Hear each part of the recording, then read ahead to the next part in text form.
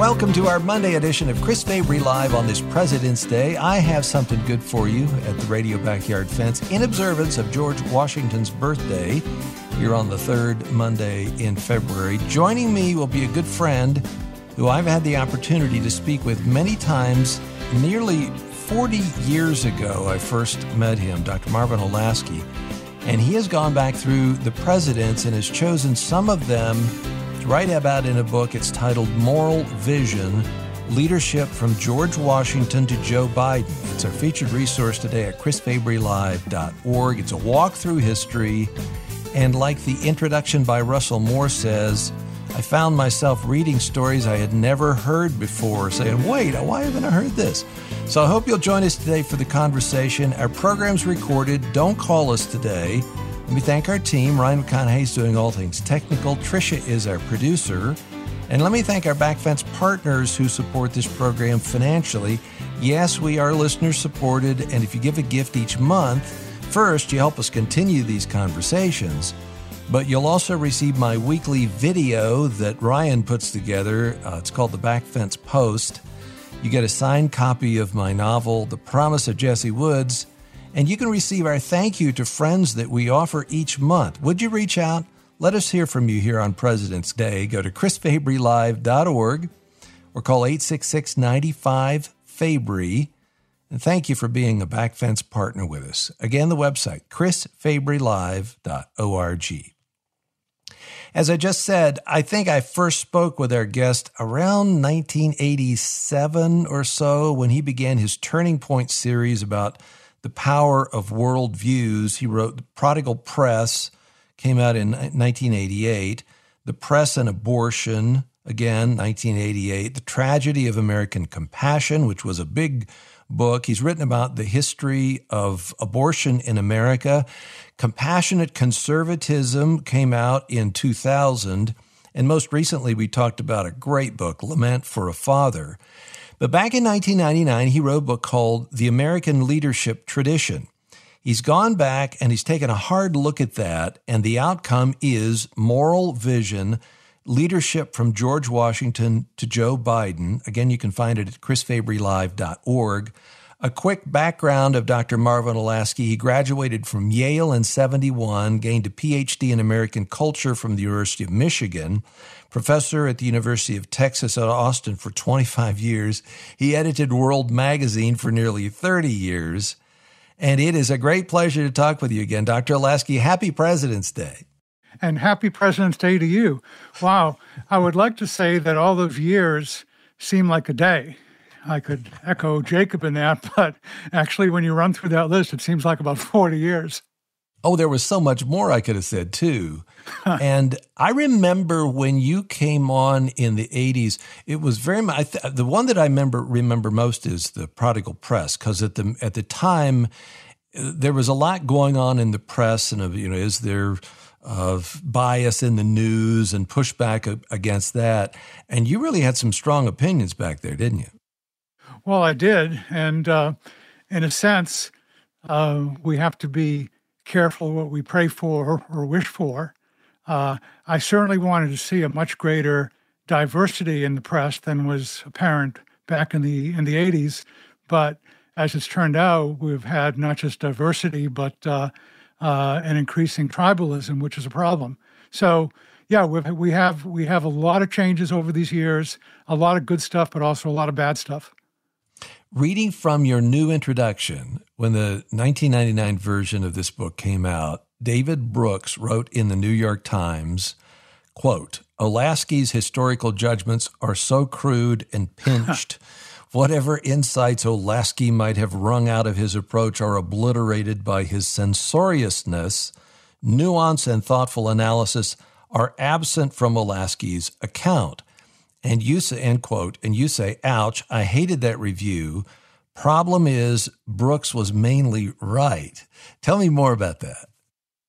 Well, I was so concerned about, upset by Bill Clinton's infidelity, and especially the Monica Lewinsky affair, that I think I was hard on him, part of which he certainly deserved, but also not really understanding some others, but applying too critical a spirit, perhaps, to some rather than actually understanding where they came from. So the difference between that version 25 years ago and this version is what? Well, two things. Number one, subtracted some of the censorious statements that David rightly objected to. I had a little bit of an overreaction to Bill Clinton's infidelity. It deserved a reaction, but I was probably over the top on that. And then secondly, added some new material on the people I had profiled, and particularly how they dealt with the racial divisions, including slavery, and then what happened in Reconstruction and after Reconstruction, which was slavery by another name. So I added material on that, and I also added material on the Trail of Tears, because I had pretty much neglected the situation of Native Americans from the 1790s through the 1840s. And then I also added some chapters on people who interested me particularly. Harry Truman, one of our most underrated presidents. Others, including the more recent people, of course, Joe Biden and Donald Trump, but then also some of the other individuals I just found fascinating, like Ida Wells, who was a courageous Black female journalist in the late 19th century. So more material, more people, and hopefully interesting enough so that readers won't comment to me what one very kind lady said to me: "I really like that book you wrote. I read a page every night before I fall asleep." Don't you love hearing that? Well, I'm so glad that you did include the Native American, because the slavery issue, particularly at the beginning of the book through the middle, it just runs all the way through there and beyond that as well. But then to see what happened and why it happened, the Trail of Tears and the pushing away and the not keeping the agreements, the covenants that were made with the Native Americans, that was fascinating. I wonder if for you, going back through this 25 years later, there were things that you saw, like Russell Moore said in the new introduction, that you saw that you hadn't seen that you wrote the first time. That's a good question. I certainly missed a lot of the signals and policies involving both Black Americans and Native Americans. That's Dr. Marvin Olasky, who has written Moral Vision: Leadership from George Washington to Joe Biden. It's our featured resource. Just go to chrisfabrylive.org, click through today's information. This is revised and expanded edition of the American Leadership Tradition that came out some 25 years ago. More with Dr. Olasky on this President's Day, straight ahead on Moody Radio.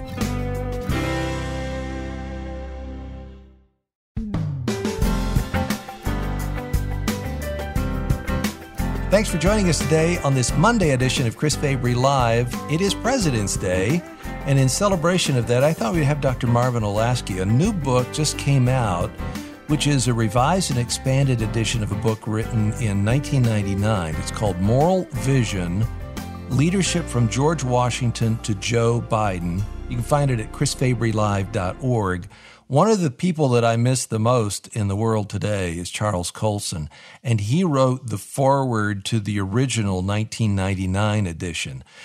Just take a minute or two and talk about Charles Colson. I'm assuming that listeners know maybe a little bit about his background, but very briefly, he was known as Richard Nixon's hatchet man, worked in the White House during Nixon's first term, 69 through 73, ended up going to jail for some months because of his involvement in Watergate stuff.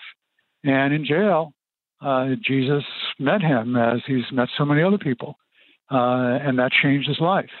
He wrote a book in the mid-70s about that experience of coming to Christ, which he called Born Again, and that those words by journalists made those words characteristic of the whole period. And he didn't just go back to his political pursuits, but based on what he learned in prison, started an organization, small at first, and it's grown a lot, called Prison Fellowship, and was very active promoting that. I've been to a couple of prisons where there were prison fellowship activities, one in Sugar Land, Texas, changed a lot of lives there as prisoners came to learn about Jesus, as Colson had. And over the decades, he really became not a hatchet man anymore, but exactly the opposite, a compassionate Christian who was very charitable with his time, helped lots of people.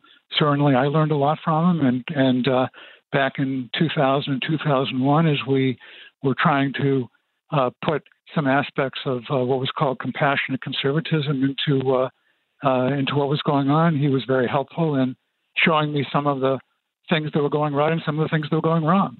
So just a wonderful, smart, compassionate Christian.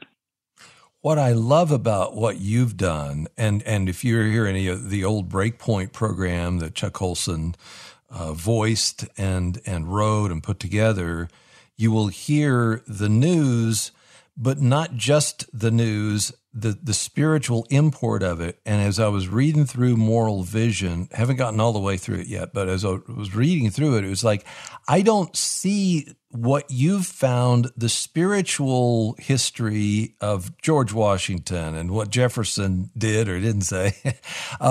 You don't see that in the modern textbooks. They take out the religious, quote unquote, from a lot of our history, don't they?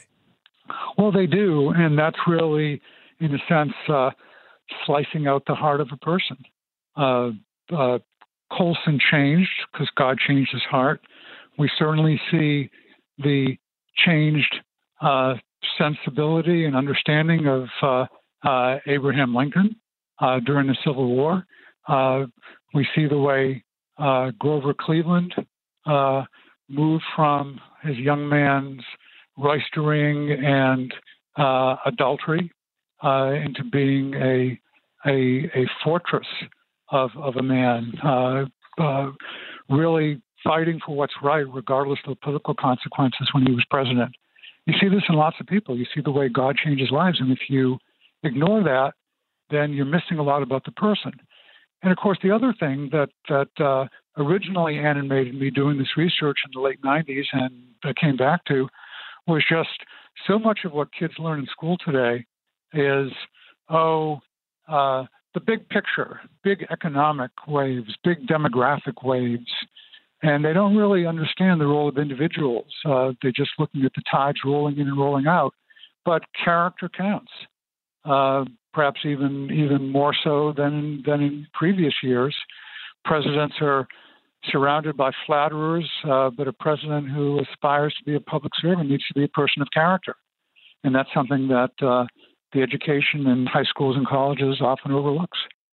You present the book in different sections. I think it's 4, Early America, Transforming America, Modern America, and then Postmodern America, with a really important epilogue. So I want to focus mostly on early America. But before I ask you about George Washington and Jefferson and others, can you talk about the complexity of history? Because these days, they just tear down a statue because he did this or she did that. History is reduced to, that person was a slave owner. He was terrible, marginalizing, canceling, pigeonholing historical figures, and not being able to see them outside of our own modern viewpoint, kind of putting that over them as a template. Can you talk about that just for a minute? Well, sure. George Washington was a slave owner, and that's the way the economy of Virginia worked. Washington, to his credit, did not like being a slave owner. You read through his letters, and every few years he's corresponding with people and saying, boy, I'd like to get out of this. How do I do it? How do I run this plantation of mine without slavery? That's to his credit that he thought this was a problem, a big problem. Now, to his demerit is he ended up really not doing anything about it. He did free some of the slaves upon his death. Martha still retained some slaves, but a lot of them eventually were freed. So you can look at the complexity of how he was trying to deal with slavery, and you can say, "Oh, I wish he had done more." But actually, he did do more than most of the people of his sort of class and social position at that time. Yes. So, but it's complex. Jefferson, very different. Jefferson seemed to like being a slave owner, and this is controversial over the decades. But as historians have increasingly tended to conclude, one of his slaves was his mistress after Jefferson's wife died, and that went on for several decades. But Jefferson, while he apparently liked that one particular slave, he didn't like slaves generally. And it's strange when you read through his writings and his notes on Virginia, he wasn't a white supremacist in the sense of disliking all of the races. He really liked Indians, Native Americans. He admired them. He liked looking at them. On the other hand, he made some really invidious racial comments about blacks. He just didn't like the way they looked, and so forth and so on. So you see a variety of things. He never. I mean, Jefferson is frustrating in some ways. I was a speechwriter for a while long back. Jefferson was a drafter of speeches for others, the Declaration of Independence and so forth. A very good draft that Ben Franklin helped with editing. He was a very good writer, but at the same time, I mean, he really was a racist and very anti-black. And so, what do you do with that? Some positives, some negatives. Andrew Jackson is a guy I like in lots of ways because I also like Westerns, and Jackson was a man of action and adventure. Let me say one other thing about Jackson. Not only did he have a lot of courage, but he had a lot of love for his wife. His wife died shortly before he became president. And so I relish a story about Jackson in the White House after his wife died. He kept reading his 3 chapters of the Bible every night with a portrait of Rachel Jackson, his late wife, propped up before him because he'd read them with her. And so after she dies, in a way, he's still reading them with her. So the romantic in me likes that. The enjoyer of Westerns likes that. And he also, unlike Jefferson, who really seemed to dislike his slaves, except for one, Jackson seemed to like his slaves. And at the other hand, he was very paternalistic towards them. These are my slaves. So there's a lot of stuff here. When Jackson died, some of his last words were, he was talking about the Bible, and he says, this is a book given for all of us, black and white. And he intimated that he hoped to see some of his slaves in heaven. So this is admirable, and given the context of the time. But at the same time, he very definitely he held on to the slaves. And interestingly enough, when there were portraits at the time, artists drawing Jackson's deathbed with people gathered around him, which was the custom in the mid-19th century, there were his slaves, people with black skin, around his deathbed, along with whites. In the portraits that were made, there weren't any blacks; there was all whites. So that was part of the racism of the time. So what do you do with this? They're human beings. They're complex. I suspect. Sinners. Yeah, we're all beggars before Christ, and Jackson certainly realized that. He read the Bible regularly. He knew that he was a sinner. At the same time, he kept sinning, as in fact we often tend to do. And what's it going to be like in a century from now, when I suspect people will be looking back at abortion in the United States and saying, "Oh, you were against it, but you still tolerated lots of this." So, yeah, it's complex. It is, and I'm glad you brought that up. I have another question along those lines, but it creates this tension inside of me to read this and to read the humanity, and it makes me want to judge each one of these people, who did this heinous thing, especially when you think of Native Americans and what happened to them, especially in the 1800s. But it also causes me to say, Okay, there, but by the grace of God go I today, in what's in my own heart and what darkness is in my own heart, right? Oh, that's exactly right. And, the good thing, many good things, but one good thing about Christianity is we are sinners, and we know that Christ died for us. We live in a big story of God's rescue of sinners. And in fact, this is, I'm sure you know this, and probably a lot of your listeners do too. One of the things that really differentiates, say, the book of Genesis from other scriptures of the ancient Near East, those scriptures all in Babylon and others said, your ancestors are great people. They were wonderful, and we just need to maybe make Babylon great again. The Bible's very different. The Bible's a story of family dysfunction, of dads who really messed up their kids in lots of ways, playing favorites. Joseph did wonderful things in Egypt, and he forgave his brothers.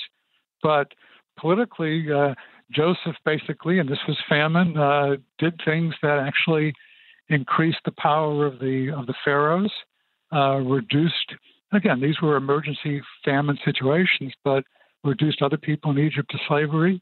Was favoritism towards his own people. And probably what he did increased animosity of the actual native Egyptians to the Judeans now living in their midst. So every one of the patriarchs, Abraham, Isaac, Jacob, Joseph, they're human beings, and they are sinners as we are sinners. And yet, these are our fathers in believing in God, and Christ died for them as he died for us. Yes. And David and Bathsheba and all the rest. Sure.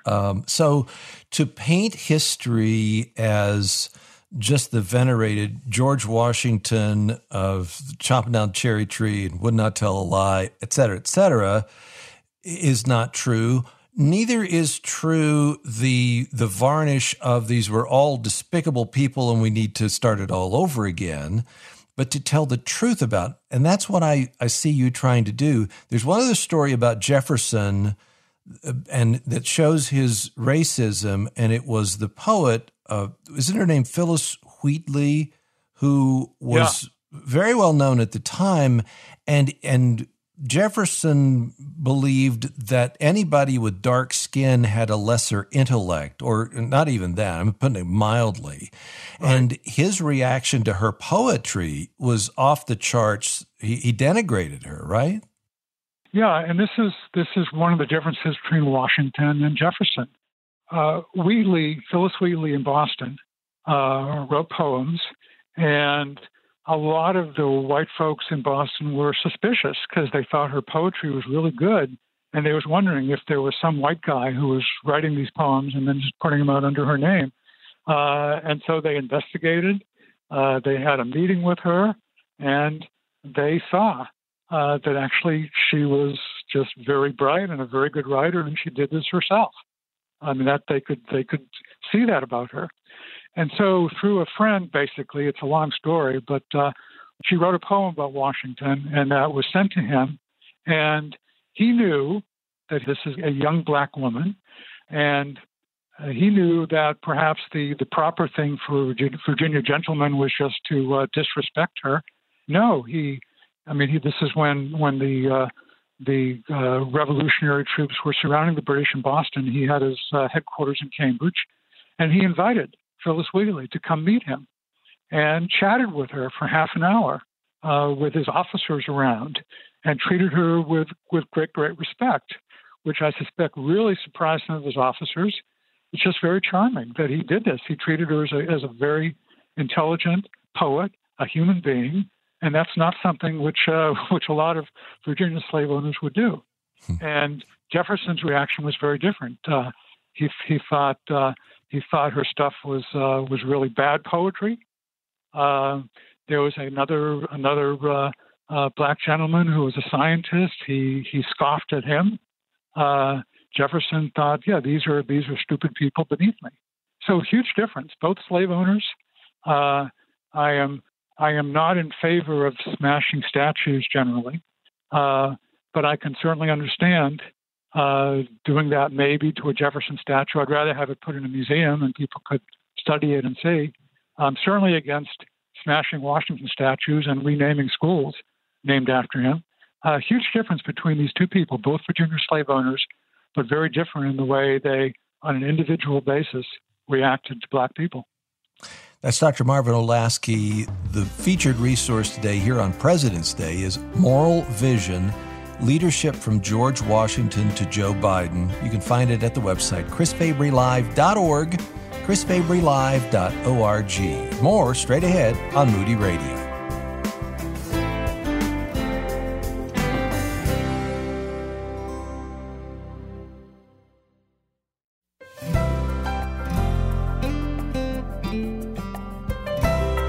This is Chris Fabry Live on Moody Radio. Thanks a lot for joining us today on President's Day. Back to Dr. Marvin Olasky in just a moment. I've been talking about CareNet for the past few months, and their desire is to help women and men choose life, not just for the unborn, but also for themselves, abundant life that leads to eternal life through Christ and that relationship with God He provides. Because Christianity is not behavior modification, it's real change that happens from the inside out. What did Jesus say to the woman at the well? You can have living water, water that will never leave you thirsty, right? That's the real goal of CareNet. It's not just about saving the baby, although it is. It's not just about helping provide alternatives to abortion for the mother, though it is. They are pro-abundant life for everyone involved. And if you go to CareNet today, I guarantee you will be encouraged by the work that they're doing and the resources they're providing to help you talk with those who may differ with you on this issue.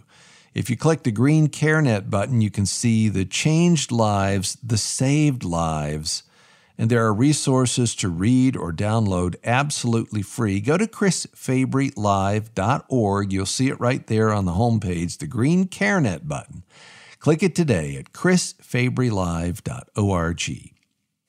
Dr. Marvin Olasky is with us today, author of Moral Vision, Leadership from George Washington to Joe Biden.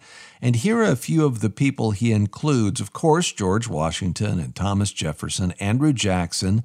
There's Henry Clay, who is not a president, but many people thought he would become one. He ran 3 times and lost each time. That's in the early America section. In the transforming America section is Abraham Lincoln. Of course, we got to get to his story. But there's a woman listed here who's really important. You included, Dr. Lasky, and that is Madame Restell.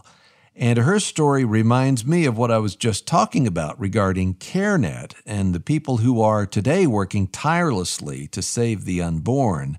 A cultural wave was unleashed by this woman. You wanted to include her in this book on Moral Vision. Tell us about that. Yes, I've gotten to know her very well, as well as you can know a historical figure, because the previous book I wrote was titled "The Story of Abortion in America," and I wanted to include that chapter on her because, well, the American stories we've just been talking about include slavery, but also abortion, and I did more about racial justice in my redo, and I didn't want to ignore justice for the unborn. And her life is just fascinating. Here's a poor woman, an immigrant to the United States, who comes into New York City and struggles for a while, and then hits upon something that makes her rich, namely doing abortion, starting in the late 1830s. And she does abortions all the way from 1830s into the 1870s. She gains enormous money. She builds purposely a house on Fifth Avenue just north of a new big church that was going up, St. Patrick's Cathedral. So there's St. Patrick's Cathedral in one block, and then just north of that, Madame Restell's huge mansion, richly furnished, many parties where all the political leaders and a lot of the business leaders would come and enjoy the very expensive food that she served and music and everything. And this went on. The mayor of New York presides over the wedding of Madame Rastell's daughter in her mansion. So it illustrates the way that money and power can collude to undermine justice. It also shows in that time and some of your previous works and conversations that we've had, you went back to the New York Times in the 1800s, and the Times was very much against abortion in what they wrote about in the opinion pieces, columns that they wrote, right? Right. The fellow who started the New York Times was its editor, a fellow named Henry Raymond, was actually a very thoughtful Presbyterian, started in 1851, and it became a leading pro-life newspaper at the very end of the 1860s, and then particularly in 1871 and thereafter. So very different from what the New York Times became later in the 20th and then the 21st century. Touch on the Trail of Tears. The chapter is From Washington to Van Buren. For those who don't know, what was the Trail of Tears and why is that included? Well, the Trail of Tears itself is something in the 1830s, particularly with several of the tribes, Cherokees and others, and Creeks and other tribes that were in Georgia, Alabama, parts of Mississippi, parts of southern Tennessee. There was also a Seminole Trail of Tears from the Seminole Indians in Florida, and they were forced to go west of the Mississippi, first to Arkansas, and then eventually to Oklahoma. And the idea, essentially, and this was something that really every president, starting with Washington all the way through Jackson and Van Buren, shared, was twofold. Number one, these races are not going to be able to get along. Very different cultures. The Native Americans want to be hunting. The white folks want to be farming. Very different ways of looking at life, different religions, and so forth. That was number one. They're not going to be able to get along. So number two, for that reason and also for economic reasons, namely white folks wanted that land. It was fertile land and they wanted to farm on it. We better take these tribes and send them west of the Mississippi River, first to Arkansas, then Oklahoma. And originally it was laid out to them, this is great. This is great land. You can hunt, you can do things, people aren't going to bother you. And a lot of the Native Americans were very skeptical about that, and rightly so.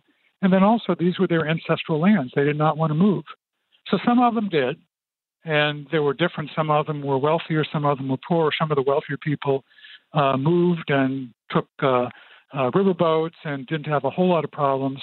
But there were a lot of people who didn't want to go, and they were poor, and soldiers came and forced them out of their homes. There was a lot of political intrigue. It looked for a while that they'd be able to stay longer, and they hoped they wouldn't have to move, and then those things fell apart in Washington, and suddenly soldiers were at their door and saying, you got to get out. You can take with you what you carry, everything else you leave behind. And thousands were pushed west, sometimes in the middle of winter, ice storms. A lot of them died, and it was called the Trail of Tears because of, number one, leaving their land and their homes, and number two, a whole lot of them becoming sick and dying along the way. It's so hard to read that chapter, and it's all included in Moral Vision, Leadership from George Washington to Joe Biden. Let me go to Abraham Lincoln then, and there's information about Lincoln, especially at the beginning of his story about mimicking pastors and their deliveries that I had never seen before about the boy Lincoln and his spiritual history. Well, just like sometimes in churches we take the characters of the Old Testament and make them exemplary. I mean, here are the people you should try to emulate. In some ways, yes. In some ways, no. But the exemplary teaching. These are all great people, wonderful people. We tend to do the same thing here. We say here on President's Day, we tend to do the same things about Washington and Lincoln and others. And Lincoln wonderfully complex character in lots of ways, with great depth that only some people perceived, and others thought he was, just a big ape. And there were cartoons displaying him as such.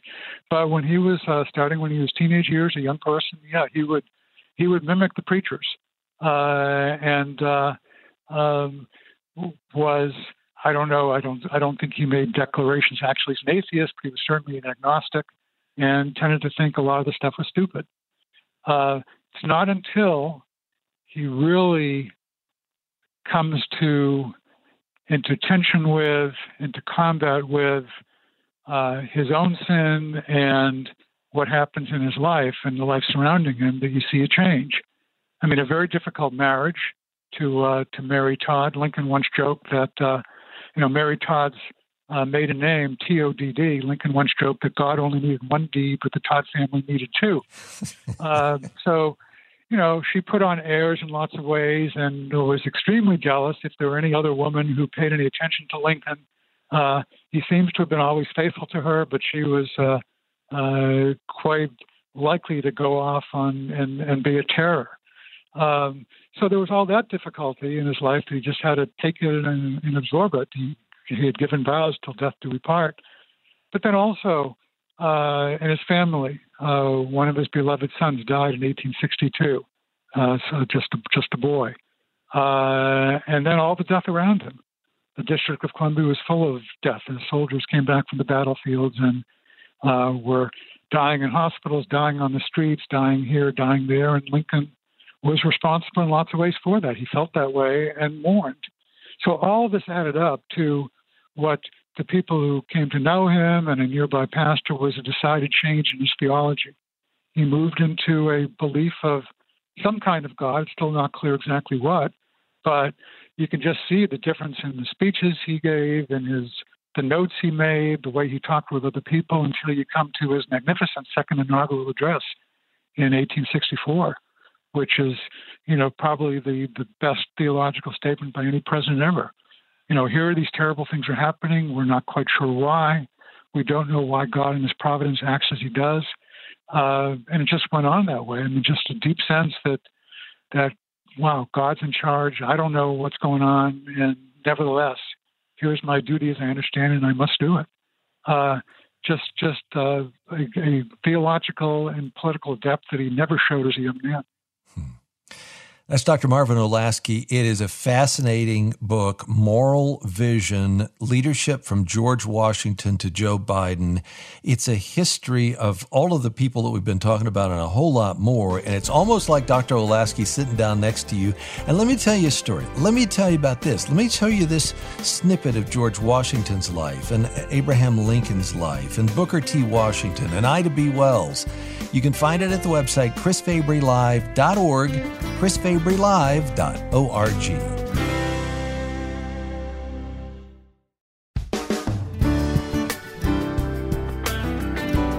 Hey, thanks for joining us on this President's Day, and thank you for your support of Chris Fabry Live. We have what I think is one of the most evangelistically motivating resources we've ever offered as a thank you. Ron Hutchcraft's A Life That Matters. Reach out today. We need your help in February. And if you can be a Backfence partner and give each month, that would be such an encouragement. You can find us online. Easiest way to give is to go to chrisfabrylive.org, chrisfabrylive.org, and scroll down to see how you can be a friend or a partner with us today. chrisfabrylive.org, where you'll also find out about our featured resource from Dr. Marvin Olasky, Moral Vision, Leadership from George Washington to Joe Biden. Now, we are not going to get to Donald Trump and Joe Biden, I can just tell it. And if you want to read the excellent perspective of our guest on the last two presidents, find the book, spend some time with it. You may agree, you may disagree with what Dr. Olasky writes, but I want to make a point about Abraham Lincoln here. I have always been enamored with the complexity of Lincoln and the slavery issue and the change that he went through in the years leading up to his presidency and then during the war itself and afterwards. But what captivates me today is his ability to give a very short address in 1863 in Pennsylvania And what he does is not make a delineation between the soldiers from the North and the soldiers from the South. I'm going to quote, "We have come to dedicate a portion of that field," this is in Gettysburg, "we've come to dedicate a portion of that field as a final resting place for those who here gave their lives that that nation might live. It is altogether fitting and proper that we should do this. But in a larger sense, we cannot dedicate, we cannot consecrate, we cannot hallow this ground. The brave men, living and dead, who struggled here, have consecrated it far above our poor power to add or detract." Dr. Olasky, talk about Lincoln's desire to keep the Union rather than splitting the country apart. Yeah, I think if some of the other contenders for the Republican nomination, such as William Seward, if they had won, Seward was the favorite going into the convention. If Seward and some others had won, I don't know if there would have been a civil war. There was a lot of tendency among people, for example, Horace Greeley, who was the very influential editor of the New York Tribune, at one point just saying, well, let him go. We will have a pure United States, the northern part of the country, and the South, what will happen to them will happen to them, and we're not going to fight a war. Lincoln really believed in the Union and really thought there was a way that the United States could actually be united. He probably underestimated the difficulty of that, as just about everyone, North and South, did when the war began in 1861. They all thought it would be over quickly, each side thinking, well, we're going to whip the other side. At a certain point, there was a realization, hey, that's not going to happen. And Lincoln came to the tragic conclusion that he had to do what he called doing the arithmetic. Namely, the North had more soldiers, more guns, more bullets. The North could also replace soldiers because there were lots of immigrants coming in. People like Joseph Pulitzer came to the United States during the Civil War and joined the Army. So they could replace people. And Lincoln then said, well, it's going to be a war of attrition. We're going to fight. We're going to lose thousands and thousands and thousands of people, but the South will also lose thousands and thousands of people, and they can't replace them. So Lincoln had a great guilt over that, but he thought that's the only way to win the war. And then as the war developed, and it became a war to end slavery, he thought that's the only way we're going to end slavery. And one of the tragic things in American history is that certainly in 1865, people reckoned the North won the war. The Southern armies were defeated. And then for the next 12 years, there's Reconstruction. But starting in 1877, Reconstruction ends, and a lot of the blacks in the South are in slavery again by another name. They have laws that treat them as second-class citizens. If they even do something that's slightly against these laws, they're going to be taken to a prison farm and worked essentially as slaves. So in some ways, starting in 1877, it looked as if the South had won the Civil War. And that's very tragic because all these lives, at least 600,000 people died to keep the United States together and end slavery. And one of the tragedies of American history is that the second part of it ended legally, but in some ways not socially. And it is sad. And isn't history sad? And doesn't that bring tension? But as I look at my own life, I think, what a knucklehead I was back there for doing this or that or the other thing or the way that I thought and so the history of the country is the same as the history of our own lives or our own family. And so I think what your book does is make me a little more kind to those who were in, and not to excuse them at all, any more than I excuse David for his, the murder and the adultery, but to make me more kind to the times in which they lived and the decisions that they were weighed down by. Yep, I think that's exactly right. And there's, Lincoln understood this as he came to certain judgments about the South, and then right afterwards would say, well, but we're told not to judge in this invidious way. So he understood. He came to understand his own sin and the sin of people both in the North and the South. And I think that's what I like about learning history. I learn about other people, and in the process, also learn about myself. Bingo.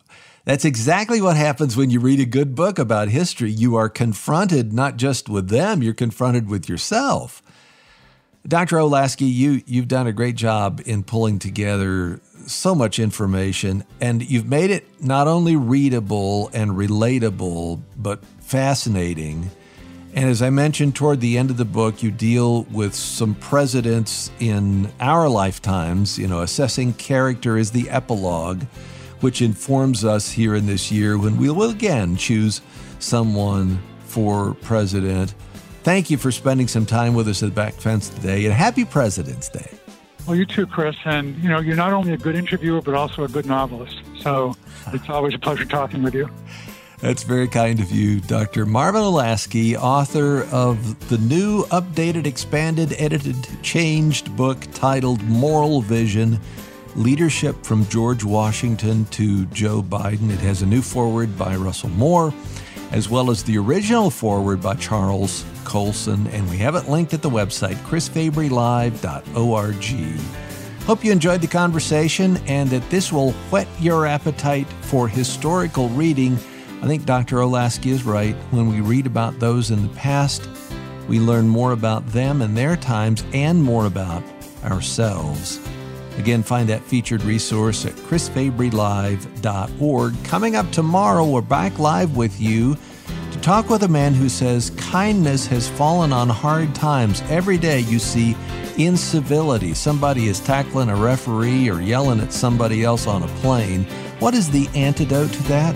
You're going to hear about it right here at the Radio Backyard Fence. Chris Fabry Live is a production of Moody Radio, a ministry of Moody Bible Institute.